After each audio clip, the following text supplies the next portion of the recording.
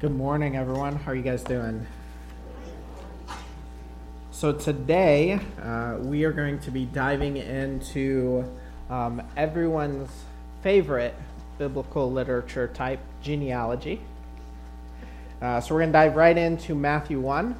Now, all jokes aside about genealogies, I have found that Matthew 1 and this genealogy of Jesus is filled with incredible depth. And if you study it before, you know what I'm talking about.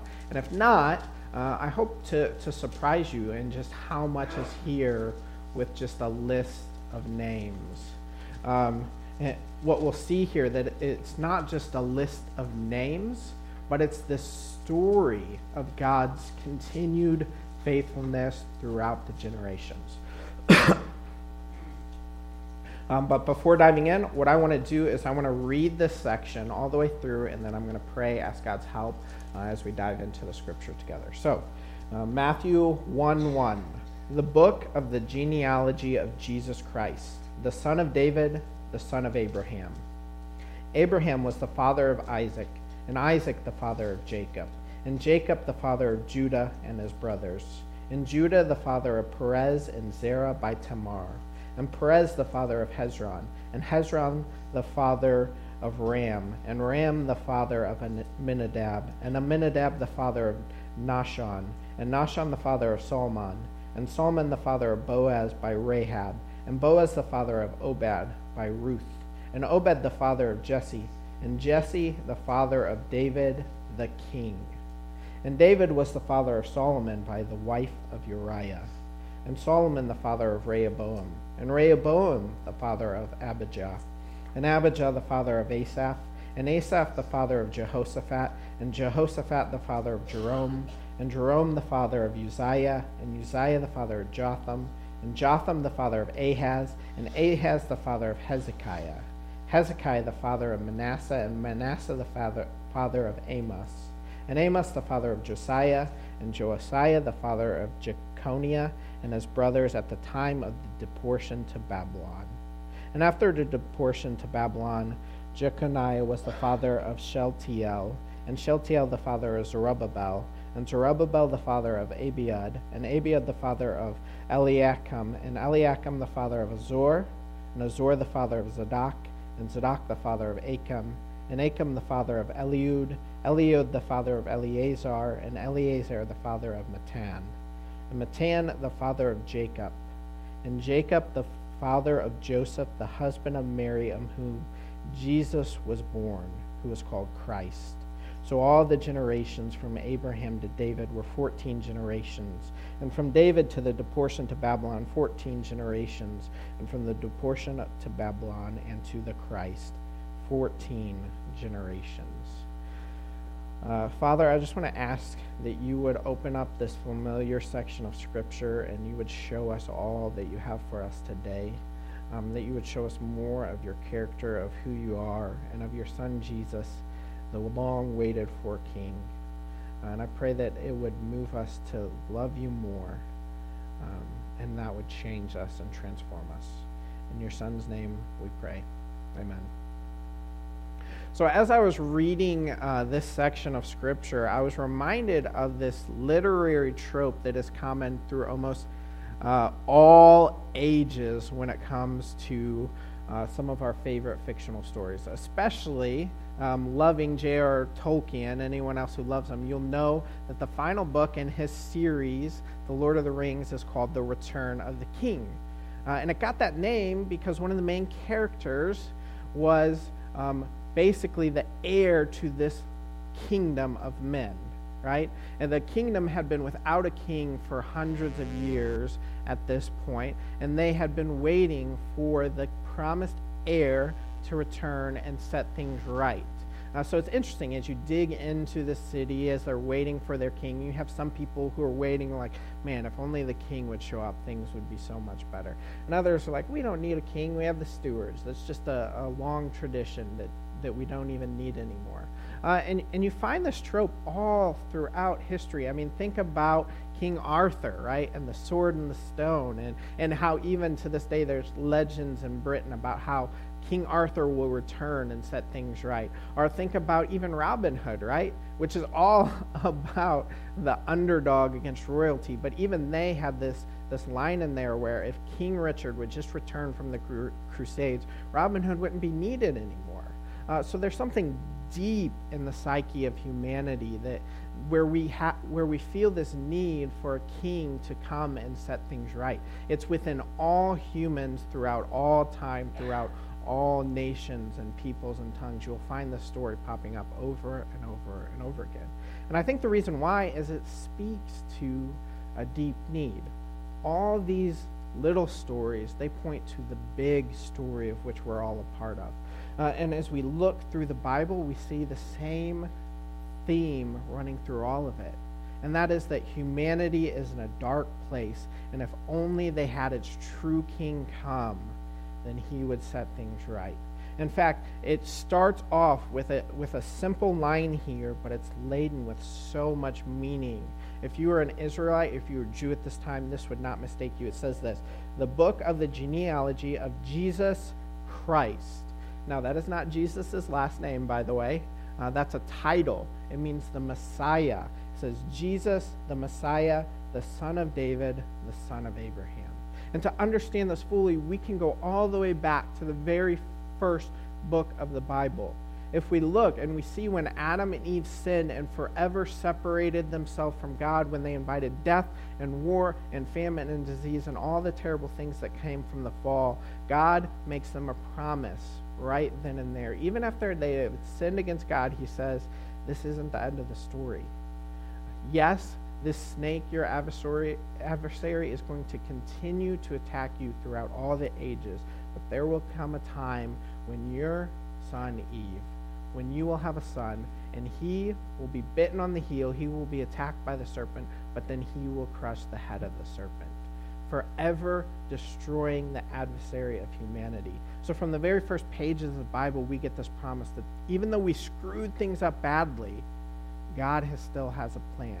And then we trace that further and we see this man named Abraham, mentioned right here, the son of Abraham. And God pulls Abraham aside and he says, your son, through your offspring, through your seed, I'm going to bless all the peoples of the earth. Everyone through your offspring. And we zoom ahead a little bit and we see that Abraham's family has become a nation called Israel. And we see that this nation has made a covenant with God and they're supposed to be the priests. They're supposed to be a priestly nation that represents God to the rest of the world. And we think, oh, this is the fulfillment. Here comes the snake crusher. Here comes the promise to Abraham where all nations will be blessed. But if you keep reading Israel's story, you see that they fail miserably at their job. They actually become worse than the people around them, and all of their sins, they multiply. And so as we trace through Judges and we see Israel get worse and worse, they cry out once again for a king to set everything right. But then they get that king, and guess what happens? It continues to get worse. But God chooses one of their kings called David, and he makes a promise to David. He says, your son I will send, and he will be a righteous king, and he will rule forever. That's where this title Messiah comes from. What the Jewish people have been waiting centuries for was this promised king who would be a righteous king, who didn't screw things up. And not only that, he wouldn't just rule for a period of time and you'd have this good kingdom. He would rule forever and ever and restore everything that was broken in the fall. But then we keep tracing Israel's history, and what happens? The kings get worse and worse and worse until it gets so bad, God destroys the nation, completely takes the people out of the land and scatters them to Babylon. And so as the story progresses, we're like, Israel is asking a question. Is God done with us? Have we pushed things too far? And now he's done with us, and that promised king who's been taken off his throne, right? The promised line of kings have been taken off their throne. Do we have the promise again? And that leads us to the book of Chronicles, right? Chronicles is kind of, in our Bibles, it kind of gets overlooked. It's right after Kings, and it just seems to repeat everything. And we're like, I already read Kings. Well, I'm about to read this gigantic book that says the same thing. But if you were a Jew at the time of Jesus, Chronicles actually comes at the end of your scripture. And that's for a reason. It's repeating the story, but it's interesting because as you see Israel progress and progress and progress, and it gets to the darkest moment where they're taken away from their land, and they're asking that question, is God done with us? You get one little paragraph of hope. And this ends their scripture. Now, one little paragraph just says this. He said, after Israel had been in Babylon for so many years of exile, the Babylonian emperor issued a decree that said, the God of the Israelites has decreed me to make his temple in Jerusalem. So I am sending a whole host of Israelites to go back to Jerusalem and to rebuild their city and to rebuild their temple. You get this tiniest glimpse of hope that no, things are bad, but God is not done yet. The king is still on his way. But that begs the question, like you have this whole long story and all of it's supposed to culminate in this Messiah king who comes, but it hasn't happened yet. The Old Testament is a book in need of an ending. And what you'll see is as the whole Old Testament, there's all these genealogies thrown in, and we have a tendency to our eyes glaze over and we just read through them. But what we got to understand is it's tracing the history all the way back from the snake crusher and from Abraham and to David and saying, this is God still at work, still fulfilling his promise. No matter how much human beings screw up and sin, they are not messing up God's plan. He is still tracing the lineage from Eve to the promised snake crusher. And then what happens? We get to the first book of the New Testament, and what does it begin with? A genealogy, but not just any genealogy. A genealogy that begins the book of the genealogy of Jesus, the Messiah, the son of David, the son of Abraham. You see, what this genealogy is about that Messiah king who is finally going to usher in this kingdom, who will right all the wrongs that human beings have destroyed in the fall.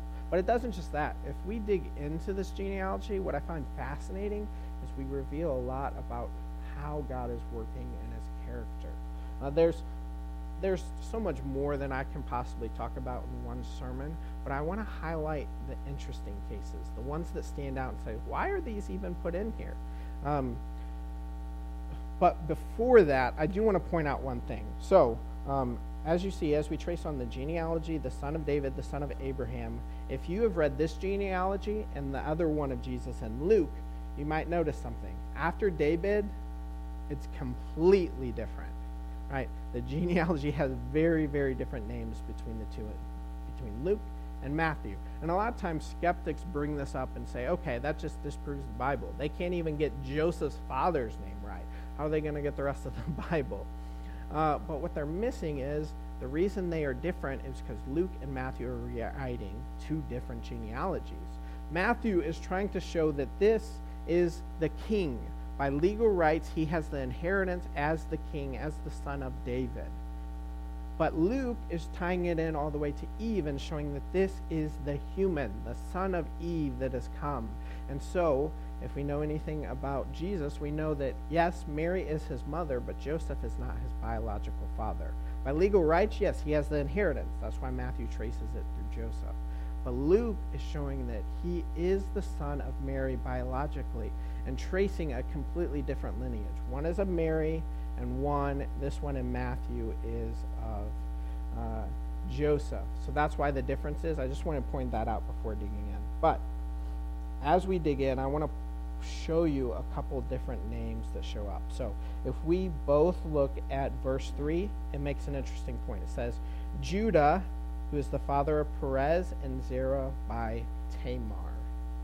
So one thing that's interesting in this genealogy is the genealogies, if they're tracing inheritance like Matthew is to show Jesus is the rightful heir, they don't need to show the moms.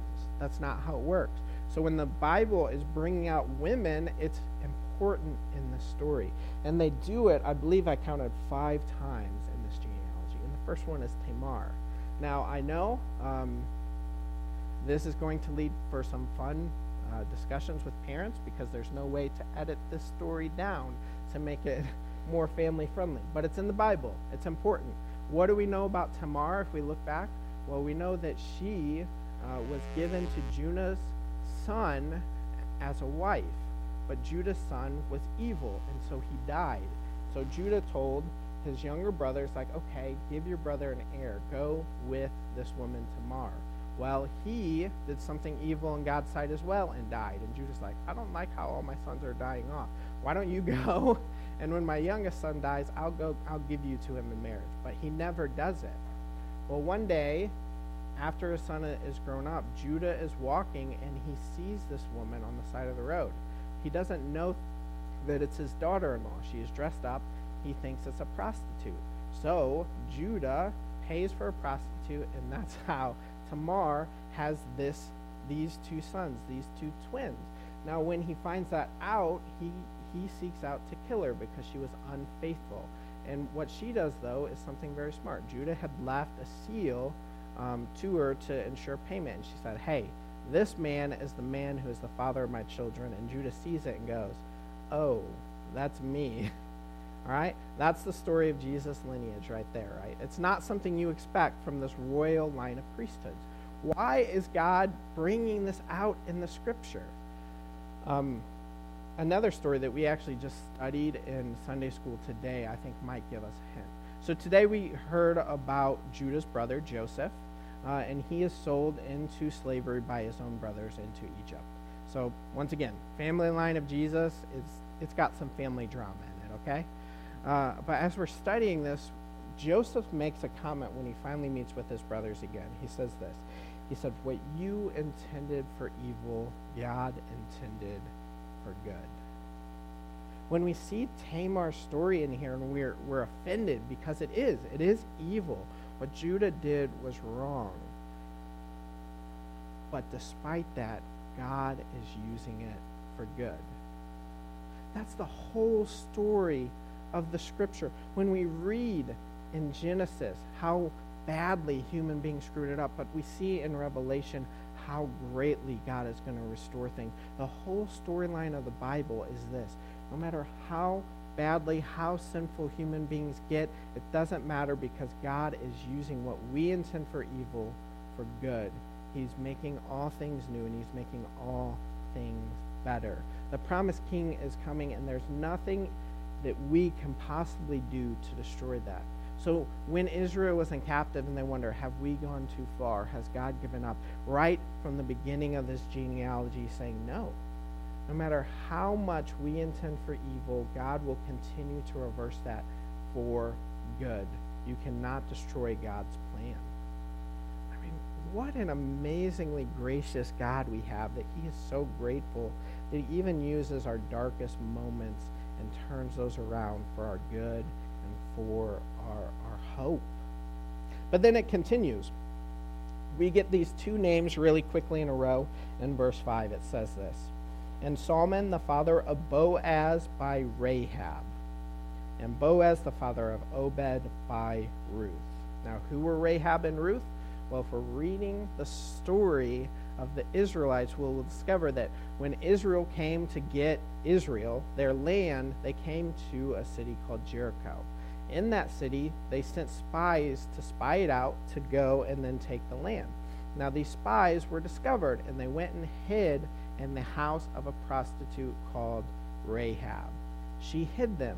And when the spies were protected and they finally went to leave, they go, why did you save us? Why did you protect us? And she goes, all of this entire land has heard of what God has done for you in Egypt, and they are scared. And what I want is for you, for me and my family, when you come and conquer us, to not destroy us as well. This prostitute in Israel had more faith than the original Israelite spies in the Israelite God than they did. Isn't that amazing? And so what God did was he protected, but he didn't only just protect this woman, he actually made her a mother in the line of the Savior that was to come. A Canaanite woman who was a prostitute had this complete turnaround. It just speaks to the power of God in the New Testament. So you have this prostitute, an enemy of God's chosen people, and all of a sudden, in one moment, she has redemption as she's brought into Israel, and she has a husband, and she has a child, and that child eventually leads to Jesus. But that is the story that God is trying to write with every single person. If we zoom ahead, we see all these stories, all throughout the Bible, of these questionable people who are deep in sin, and their encounter with the God of the Bible completely transforms them. That is the story that God is writing.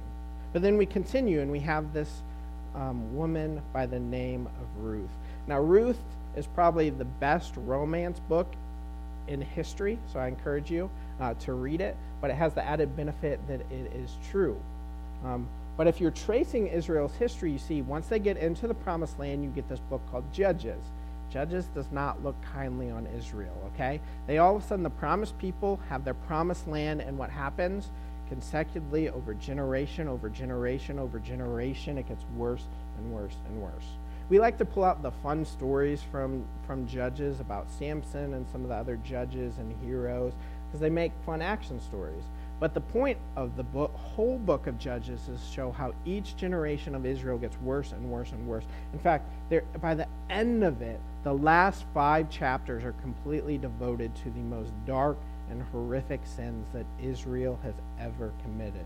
Go back and look. Look at the last 5 chapters of Judges, and you'll see that they are in such an incredibly terrible spot. Then you get to Ruth.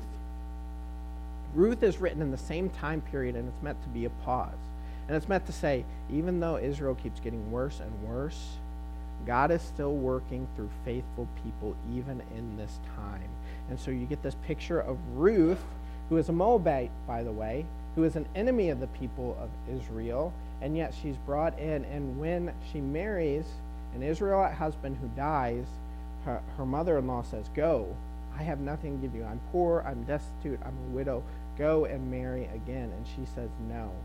From now on out, your people will be my people, and your God will be my God." In one moment, she declares this covenant that makes her a better Israelite than all of the chosen people during the time of the Judges. If we look and we see her actions, she is following the law of God that was meant to make a righteous people. A Moabite, an enemy of God, brought into God's people. And we're reminded in that moment that what God is doing is not just with one people group. He is taking in the whole world, and he has faithful people in all nations and tribes and tongues. And so he brings in Ruth, and what we see is the story of an incredible amount of grace and righteousness shown from Ruth and shown from Boaz, and then God uses that to eventually lead to Jesus. Now, don't get me wrong, there are parts of the story that are kind of interesting as well. Leave you to read that. Let's just say, as much as Ruth's mother-in-law wanted to help Ruth, telling her to go and sleep next to the feet of a drunken guy is never good dating advice. So, but despite that, once again, what people intended for evil, God intended for good. And so he took the faithfulness of this Moabite woman who loved her mother-in-law deeply, who chose to love God's people and to love the God of Israel. And he took her into his family and eventually into the line of the Messiah that he was sending. And that's when we get to the King David, who's an interesting man. This is the man that God chose and said, "You are a man after my own heart." And because of that, one of your sons is going to sit on a throne forever and be the Messiah, the righteous king who brings the righteous rule in the righteous kingdom. And yet, despite being a man after God's own heart, we get to this next line. David was the father of Solomon by the wife of Uriah. Now, it doesn't even mention Bathsheba's name. And a lot of teachers in the past have pointed that out, that they're like, this is against Bathsheba. They don't even mention her name. But I don't think that's true. I think when we read this, it says the wife of Uriah, because it is reminding us of the most evil thing that David ever did. He took a man's wife. By the way, Uriah was a Hittite, also not an Israelite. He took this faithful soldier who wasn't even an Israelite, but was serving him in David's army, and he stole his wife. Now, when David found out that this woman was pregnant, he's like, man, I'm in trouble. Why don't I bring Uriah back from the front lines, get him drunk, he'll go sleep with his wife, and all's the better. No one will even know. Except that even after David shoved the alcohol on this man, he was still more righteous than David and still more honorable than David. And if his people were on the front lines fighting, he wasn't going to go enjoy the comforts of home. And so David's like, well, now what do I do? And so what David did was this faithful man who wasn't even an Israelite yet was more honorable and righteous than him, he had him killed. And so forever in the genealogy of Jesus, this sin is magnified. And I think that does two purposes. One, it honors Uriah. Yes, Uriah got the raw end of the deal. He was sinned against greatly. But we serve a God who is just, and he will not let injustice and oppression go unspoken for. He will always redeem it. And so forever we have this picture of the faithfulness of Uriah. But more than that, it's saying something else. It is saying, once again, no matter what human beings intend for evil, God will bring it about for good. God can redeem us in even our most dark and cruel sins. No one is left out, no matter how far you have gone. And so we get the line of Jesus, the Messiah, the waited for king, is from Solomon, who's from the wife of Uriah. Now, if we're continuing this genealogy down, there's so many kings in here and so many stories. Good kings, bad kings, evil kings who turned good because God confronted them. I mean, it's just incredible. Read through this and reread through Kings and Chronicles, and you'll see the faithfulness of God despite the evilness of man. But there's one more name I want to point out before we get to Mary, and that is Zerubbabel. Now, I don't know, unless you're really well read in your Old Testament, you might not know who this guy is. So I want to point him out. Zerubbabel, when the Israelites were sent back from Babylon, he was in charge. Zerubbabel was in charge of rebuilding the altar and laying the foundation for the temple. Now, what the temple was for Israel was it was where God's presence was with God's people. That is what the temple represented. And the altar was the same thing, where you made these offerings to God. Zerubbabel, when he came back, he rebuilt the altar and he relaid the foundation for the temple. And you get this interesting story where, yes, there's hope, and so all the Israelites who come back, they rejoice for joy. But the older ones, who had seen what it was in its former glory before it was destroyed, they weep because they know, yes, we're rebuilding it, yes, it is back, but it's not what it was before. And so you get this weird moment in the history at the end of the scripture, at the end of the story, where you have both hope and both weeping because man's sin had screwed things up so terribly, and yet there was still hope that God would come and redeem it all. And so when we get to Jesus, this name, weirdly enough, is shared between both genealogies. There's a couple of theories of why that is, but one thing to point out is they're making a point, and that point is this temple and all that it was representative of God's presence, even in the midst of a sinful people. Jesus came, and he wasn't like Zerubbabel, who just rebuilt the altar and the foundation of an inferior temple. He fulfilled the meaning of the temple. You see, God's presence was no longer in a geographical place. God's presence, because of Jesus, now resides in every single one of his followers. No longer in one city, but spreading out throughout the entire world, to every people group, every language, throughout all time from Jesus until now. God is fulfilling his purpose that he made all the way back to Abraham, that one of your descendants will bless all of the nations. Not just bless them, but bring the very presence of God to a people who have fallen into sin and who, without this hope, would be forever separated. That's the hope that this genealogy is bringing, is that what was broken in the fall can actually be undone.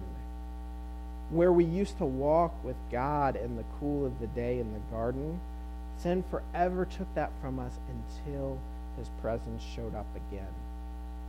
And that is what the son of Zerubbabel is bringing. Not just a physical temple in a geographical place, but the fulfillment of the temple, the actual presence of God within us. And we take it to every nation, tribe, and tongue.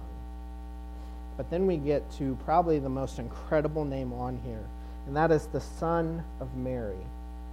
You see, the interesting thing about Jesus' story is that Jesus is God himself become a human being.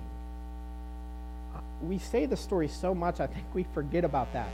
God himself, the Son of God, eternal, decided to step into humanity. And not just for a time, it says that from that moment, right at the turn of BC and 80, right at the turn in a little tiny forgotten town in the Middle East, God forever entered into humanity. And even today, in God's presence, sitting beside his Father, he's still fully and completely a human being. That is the sacrifice God made for us. Human beings screwed everything up, and we had no possible way of connecting to God. So God decided to stoop down and connect to us. He became a human being, and for all eternity, he will be completely a human being. That doesn't take away from him being God, but he became a human so that we could feel him, that we could hug him, that we could see him, so that we could actually be assured that he understood us, because he was fully a human being in every single way in a fallen world. He was even tempted to sin, it said, and yet he didn't sin. He can sympathize with us when we fall into sin because he has experienced the fullness of that temptation. And we have this forever God, a human being, sympathizing with us that we can see face to face forever into eternity. That is the miracle of this gospel story. That is the miracle of Christmas. I mean, why would he do that? Human beings have betrayed him at every single turn. I mean, look at the Bible. Every single time God reaches down in mercy to us, we eventually just spurn his grace. We turn away from him. We become worse than we've ever been before, and yet God still makes this incredible ultimate sacrifice where he enters into humanity, lives a full human life, and then even more amazingly, he takes the punishment for every single one of our sins onto himself, and he dies. And we know this. God, who is the source of life, when he enters into death, what's going to win? Life. And so not only did he die for our sins, but he rose again. That way every single follower of Jesus from now into eternity can have life forevermore in Jesus. This is what the genealogy is about. The return of the promised king, the long-waited for hope. Now, I know we can look around now and we say, yeah, but things aren't better yet. I mean, warfare is still going on, disease is still going on, corruption and evil seems to multiply, right? Yeah, we're protected a little bit in America from some of the most atrocious acts of war and genocide, but that doesn't mean that it's not going on right now around us, right? And so we're like, wait, if the king came, where's his kingdom? And that's the great thing. The Bible says that when he returned to his Father, he's preparing a place for us, and he will return, and he will bring full satisfaction and full consummation of this kingdom, right? But he's waiting because he wants each of us to be in the kingdom. In other words, God is writing this incredible story of redemption, and he's inviting us into it. And so if you are not a follower of Christ and you're wondering, what is this whole Christian thing about? This is what it's about. We've seen that humanity is completely unable to reconnect with God because all we do left to our own devices is become more and more evil. But God became a man so that he could sympathize with us in our weakness, and he invites us into his story where he forgives our sins for free. All we have to do is turn to him and live the rest of our lives for him. So what I want to do here when I close in prayer is I want you guys to think of this story and to spend time thanking God for this incredible sacrifice of sending his son and for writing this incredible story. But if you're not a Christian, I encourage you to ask yourself, why not? What's holding you back from right now, this day, choosing to enter into God's story? To accept this free forgiveness and this free life transformation offered by the Son of David, the Son of Abraham, the promised Messiah. So I'm going to close this in prayer. Father, thank you so much for this incredible story you're writing. And I know we only scratched the surface of all the depth in this genealogy right now. But I pray that we would spend this Christmas season and we would just meditate on the meaning of your Son and his entering into humanity for our sakes, and that you would use that and you would send your Spirit to just change our hearts and our minds so that we would truly receive the best gift of Christmas that you have ever sent, Father. In Jesus. Amen.